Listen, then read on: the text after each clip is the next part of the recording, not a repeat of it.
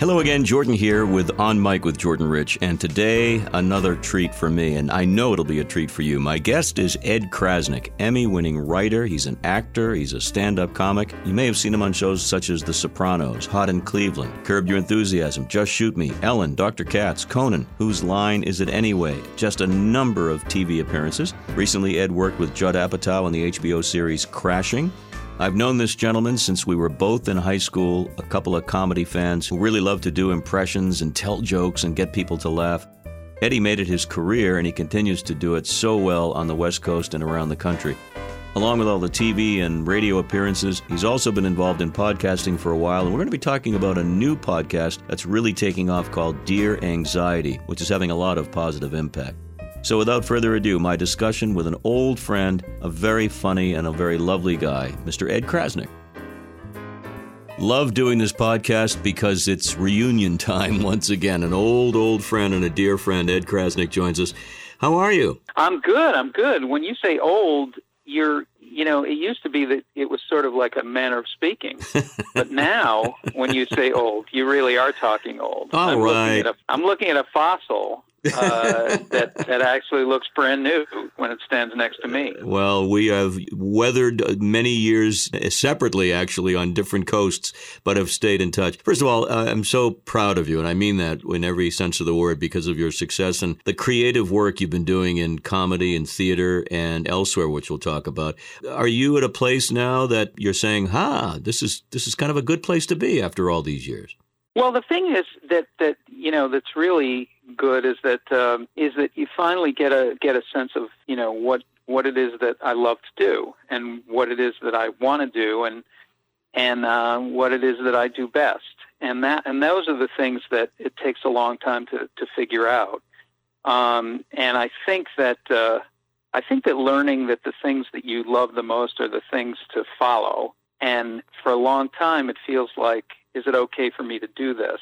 Is it okay for me to, I think I spent a lot of time surviving, and that's what people try to do. It's like you survive in show business, and then you forget why it is you wanted to do it. You keep coming back to it, and it really is stuff. Now, Jordan and I have known each other since we were kids, since we were in grade school. And so I'm going to say for myself, the things that I loved back then are the things that I still love, and the things that make me want to be in an expressive business, expressive art form, like comedy and writing and hosting and doing things like that. And I'm going to guess that it's the same for you. Absolutely. The imprint happened early on, and you and I discovered each other and became friends because we shared a love of things humorous and creative people. And we're dating ourselves now. We used to memorize comedy albums, those round black things that spin around. They're hot again now, by the way. Yeah. I was thinking right off the bat of your one-man show that I loved, and I saw it so many years ago, of course, but it's called I'm Not Perfect, and I think even now it sums up the path that you've taken. It's autobiographical. Talk a little bit about that show. Well, I grew up like you did around three generations around. It's different than today, for people listening. I mean, it was very common for people to have their grandparents and aunts and uncles and people who were living near you. And so that's how I grew up in Dorchester in the 60s and early 70s of three generations of a Jewish family trying to live together. And there were pluses and minuses of that. But the good news, and something that we miss today, is that there was a sense of community. And the community happened around the kitchen table, where there was lots of food and lots of loudness and lots of crazy characters who were basically telling stories about their day or something that happened to them that week. But they were very good storytellers. They were just natural storytellers. And that's where I felt I belonged, at that table, even though they may have been telling stories about, a frustration or a tuna sandwich that they had in 1946. Either one was fine, and either one was really entertaining. And even for a little kid at the age of 2 or 3, you start to get a sense of, this is community. It's being brought together by stories and funny people talking about their issues, the things that cause them problems. And that's what I grew up doing. And so that's what I grew up, being most used to. And that's why I went into stand-up. Of course, in the show, I'm Not Perfect, you also reference the impact of, say, Ed Sullivan on your early years and on your development. I think that's what makes you and people like you so funny and so, shall we say, adept at humor, because you were able to witness the greats that came before us. The thing is, when the family changes around entertainment, and around watching a show like The Ed Sullivan Show, which was a real quintessential variety show of television. And he, even though he was, a strange person, he hosted this show where they really did try to have everything for every member of the family. They had a rock act for the kids. They had an opera singer for the parents. They had a bear act for people who liked bears. But they had crazy acts. And for me, like growing up and watching the Beatles or the Rolling Stones or the Doors, and my sister too, who was 7 years older than myself, it brought us together. It brought us to life, because when people are watching the entertainers live, and I say when they're watching them live, there is something that brings you to life. Mm-hmm. And so it was a real, unifying thing for me. And it was also just like, this is where I belong. Like, this is what I want to do. And I was talking about this to someone, and I talked about this in the show. For me, the Ed Sullivan Show was seminal for a couple of reasons. One, it brought my family together on Sunday night. Mm-hmm. We were all together. Two, it had an act called the Plate Spinner. And the plate spinner was a guy who spun plates on long rods. And if you have never seen this, you can go on YouTube and just put the plate spinner. It was a kind of an act, and it was called the Plate Spinning Act. And this guy came out and he spun plates. And then years later, after being through a lot of therapy, I learned that this idea of trying to spin plates in your life emotionally. Yes. And so I used that in the show, watching the Ed Sullivan Show, and then realizing that I was a plate spinner, but I was an emotional plate spinner. I didn't want to let people fall. And so I was a people pleaser, and like a lot of people. I mean, this is not particular to me at all, but the idea of the plate spinner. So we started putting a show together, a solo show, and we toured around the country for almost 5 years and did it everywhere. Theaters, community centers, schools, you name it, a pilot. We did all those things. Have you thought about doing an updated I'm Not Perfect with where we are today? Yeah, that's an interesting question. I might.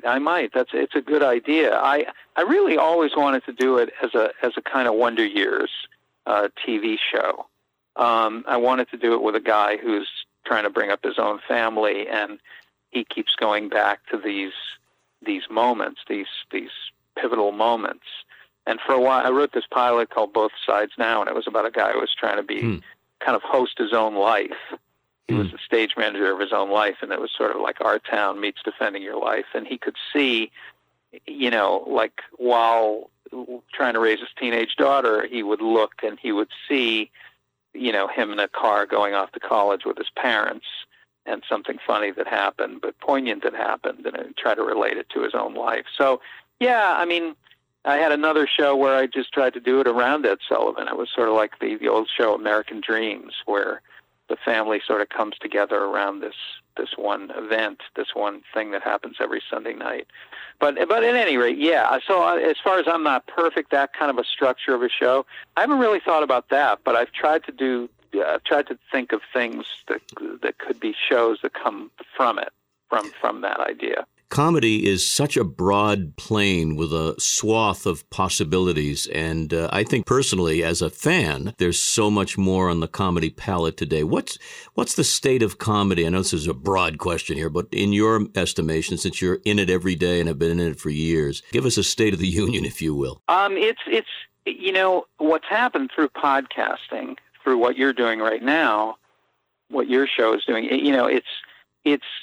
It's come back to comedians speaking very personally to their audience. It's almost like what happened in a long time ago when Mort Sahl came into comedy and started changing the one-line joke teller into somebody who talks more personally and also talks more personally about politics and about things that are going on in the world. And that happened in the late 50s and early 60s. Comedians used to come in a coat and tie. And then through Lenny Bruce and Mort Sahl and people like that, they started to comment on the world in a different way. And it wasn't jokes. It was about who are you as a person. Well, now it's about who are you as a person, not only that, but who are you in your personal life, and what struggles do you have, and how do you make that into comedy? And so that's what podcasting has become. It's a completely personal experience. Mark Maron, who's a guy, who I did stand up with for many years, remember hanging out with him at Catch a Rising Star in Boston. He goes off and he does these interviews out of his garage. And all of a sudden, and you can't believe that this has happened, but it did happen. All of a sudden, Obama is coming to his garage. Yeah. And it wasn't all of a sudden, it was over a period of years, but Obama's coming to you. The President of the United States is coming to your garage, and it's not an easy garage to get to. and you're wondering, how is this happening? Well, he started speaking very personally about what was going on with him. And, so comedy that way, it's more about mental health. It's more about, who am I as a person and how do I make that into comedy? And then people are all over the country are going into comedy classes, and they want to find out, how to transform, Mrs. Maisel, how to transform their own life experiences into stand-up. And like the Mrs. Maisel show on Amazon is, A Marvelous Mrs. Maisel. And so I think it's become really personal, the state of comedy. And that, oh, go ahead. No, I was just to say, finish your thought, but I've got a great segue based on what you're saying and a question about something you're doing now, but go ahead, finish. Well, yeah, that's when I realized I was saying before, how to be who you are and bring that into your comedy and learning about what you do. Well, I did a lot of therapy and I did a lot of self-exploration, and some of it was for things that I was experiencing, and some of it was that it was my own life, and so I realized that there was a union of that kind of work and comedy. And I started calling it self-help comedy, and now you might call it transformational comedy. And we do a show every week, and it's about the union of mental health and comedy, wellness, well-being, emotional fitness, and comedy. And humor and emotion, that when you bring those two worlds together, and then you teach people things that they can do in their everyday life, practices to help them live easier, live happier, be well, and you have comedians deliver the message, you're really that's what I want to do. I mean, that's my whole world. Leaving the world not just a happier place, but maybe a more balanced place. That brings me to the segue to Dear Anxiety, a relatively new podcast that you're doing with another very fine individual. I'll have you describe it. What I love about this is it's real, as is just about everything you do professionally. It's you. It's real. Talk about Dear Anxiety and share that with us. Well, there's a lady that I met years ago. Her name is Rini Jain, and she is an expert in applied positive psychology. And what applied positive psychology? She has a business called GoZen, GoZen.com, where she helps all kinds of people, kids, parents. It's in 2,500 schools around the country. And what it is it's a program that teaches resilience skills. It teaches anxiety relief. It teaches how to stress better. It teaches anger transformation. It teaches how to deal with thoughts and feelings. And that's what we have going on. That's basically what part of what our lives is about. We know what physical fitness is. We don't know what emotional fitness is. So she started doing this company, and it was, she started using animation to teach parents and kids how to use these science-based skills, because it's really the science of happiness, the science of wellness. What happened years ago is that these psychologists, these social scientists, they tried to study depression, and because they wanted to figure out how to cure depression. And they studied it for many years. And what happened was they weren't getting a cure. They weren't being successful. And the reason why they weren't being successful is because they were studying the wrong thing. They weren't studying what makes people well. They were studying what makes people depressed. So they started to study what makes people well. And then they scientifically studied it. And then they came up with interventions to help people be well. What is it that makes people well? And so they founded a field called applied positive psychology. And it happened out of the University of Pennsylvania. And this woman, who I work with, studied with the father of applied positive psychology, Marty Seligman. And so we do this podcast together on iTunes called Dear Anxiety, and it's on Stitcher. It's wherever you get podcasts. It's every week. We look at different topics. Today, we're going to do something on overwhelm. We've had procrastination. We've had anger. We've had depression. We've had any issue you can think of, any life issue. You guys have a very good chemistry, too, I must say. And I do a lot of this kind of stuff, and I really enjoy the banter and what you bring to it as sort of us. You're the public. You're the people out there, and you share with your audience about yourself. I think it's great. Oh, thanks. Yeah. Well, we're learning, and it's a good show. I mean, what's happening is that we're talking about your personal lives. Everybody is the same. When it comes to mental health, we're all children. No one is a real expert, and it's a new practice for people.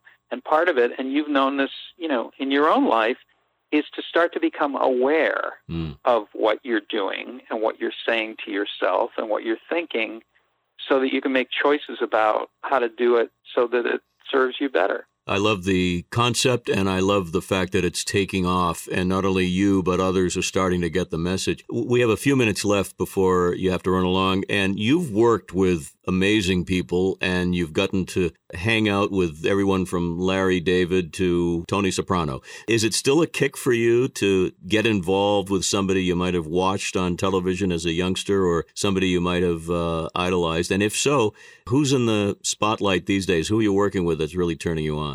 Well, I tell you, it is. It always is. And then what happens is you think, wow, I'm going to be really intimidated by this person. And what happens is you actually start to feel really comfortable because the people that you love the most, you love them for a reason, and then you find out who they are, as a person. And then you start to realize they're people, and they have a lot of the same loves and interests and things that they care about that you do. They're really not different, and it really lets them off the hook and lets them be who they are when you just start talking to them like people. And even though there's this excitement, you realize, when you're talking to Lily Tomlin and you're hanging out with her, you realize she's a person, right? and she's full of life and, can talk about so many things in such a great way. The person that I'm trying to sort of reconnect with is David Chase, who created The Sopranos.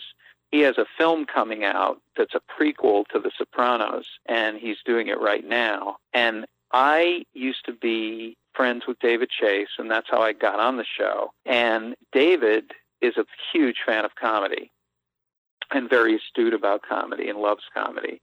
So we used to talk about the Ed Sullivan Show all the time. And so he was creating a show years ago with Marg Helgenberg for CBS. It was a small town show, and I was going to be the doctor in the town, but I was going to talk like Ed Sullivan. And so that's how we started. What would the doctor sound like as Ed Sullivan? Well, come on, now you cough. Now, all right, you remind me of Sandler and Young. One sang in French, the other in English. In any language, sacez-vous. It was all right, cough. Would David Chase then be the appropriate guy to get the I'm Not Perfect movie up and running and produced for widescreen distribution? Well, I've talked to him about shows. I talked to him about shows a long time ago, but I have other things that I want to talk about. I want to figure out how to do this guy who is the stage manager of his own life and sort of has these memory flashes. And so that kind of stuff. But I've pitched shows to him a long time ago. But yeah, getting back in touch with a guy like that, and then also Larry David and Mark Maron and people like that. And we tried to do a show with Bobcat Goldthwait with a very funny comedian named Eddie Pepitone, and that's a really cool show. The guy was an Uber driver, and he had these flights of fancy that would go on in his head, and they would be sketches, sort of like the old Chappelle Show in a way. So we did that, and trying to connect with him again on another show. Well, edkrasnick.com is where people can get a beat on what you're up to, which is a lot. So much creative stuff flowing and flowing so beautifully. I want to close out, though, with what I think is on television, your tour de force, or one of them, in a show called Just Shoot Me, when you portrayed, let's put it this way, someone who at least the audience thought, or you thought, or the characters thought was a rather famous director. You were nominated for an Emmy, if I'm not mistaken, weren't you, for the Woody Allen portrait?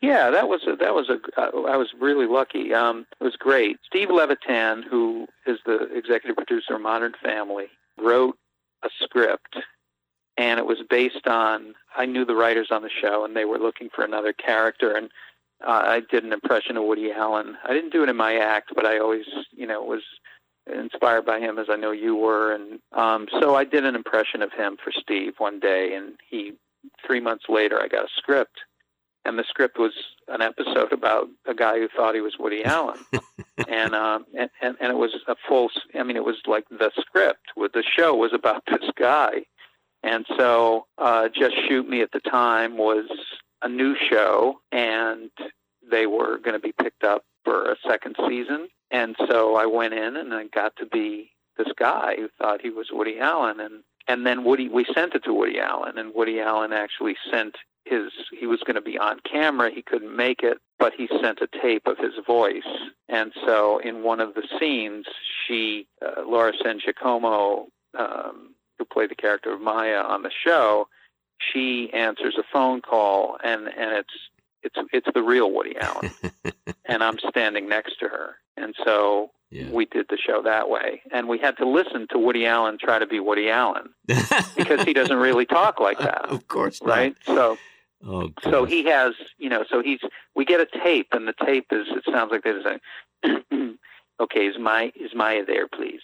You're thinking, who is that? And then all of a sudden he goes, okay, is Maya there? Maya Gallo, please? Maya, and all of a sudden it's Woody Allen.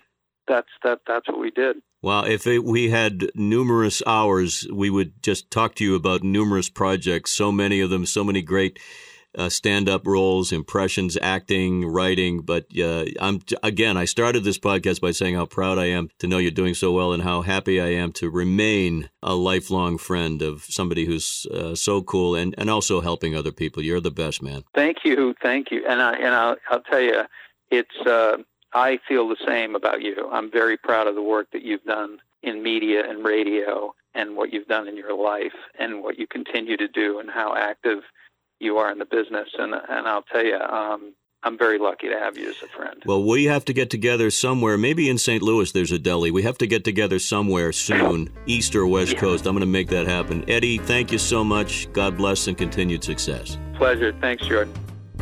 This is Jordan thanking you for listening to On Mic with Jordan Rich, available on Apple Podcasts, TuneIn, Stitcher, Spotify, Google Podcasts, and of course Android. Appreciate you subscribing, downloading, rating, and reviewing this podcast if you get a chance. On Mic is produced at Chark Productions in Boston. Until next time, be well so you can do good.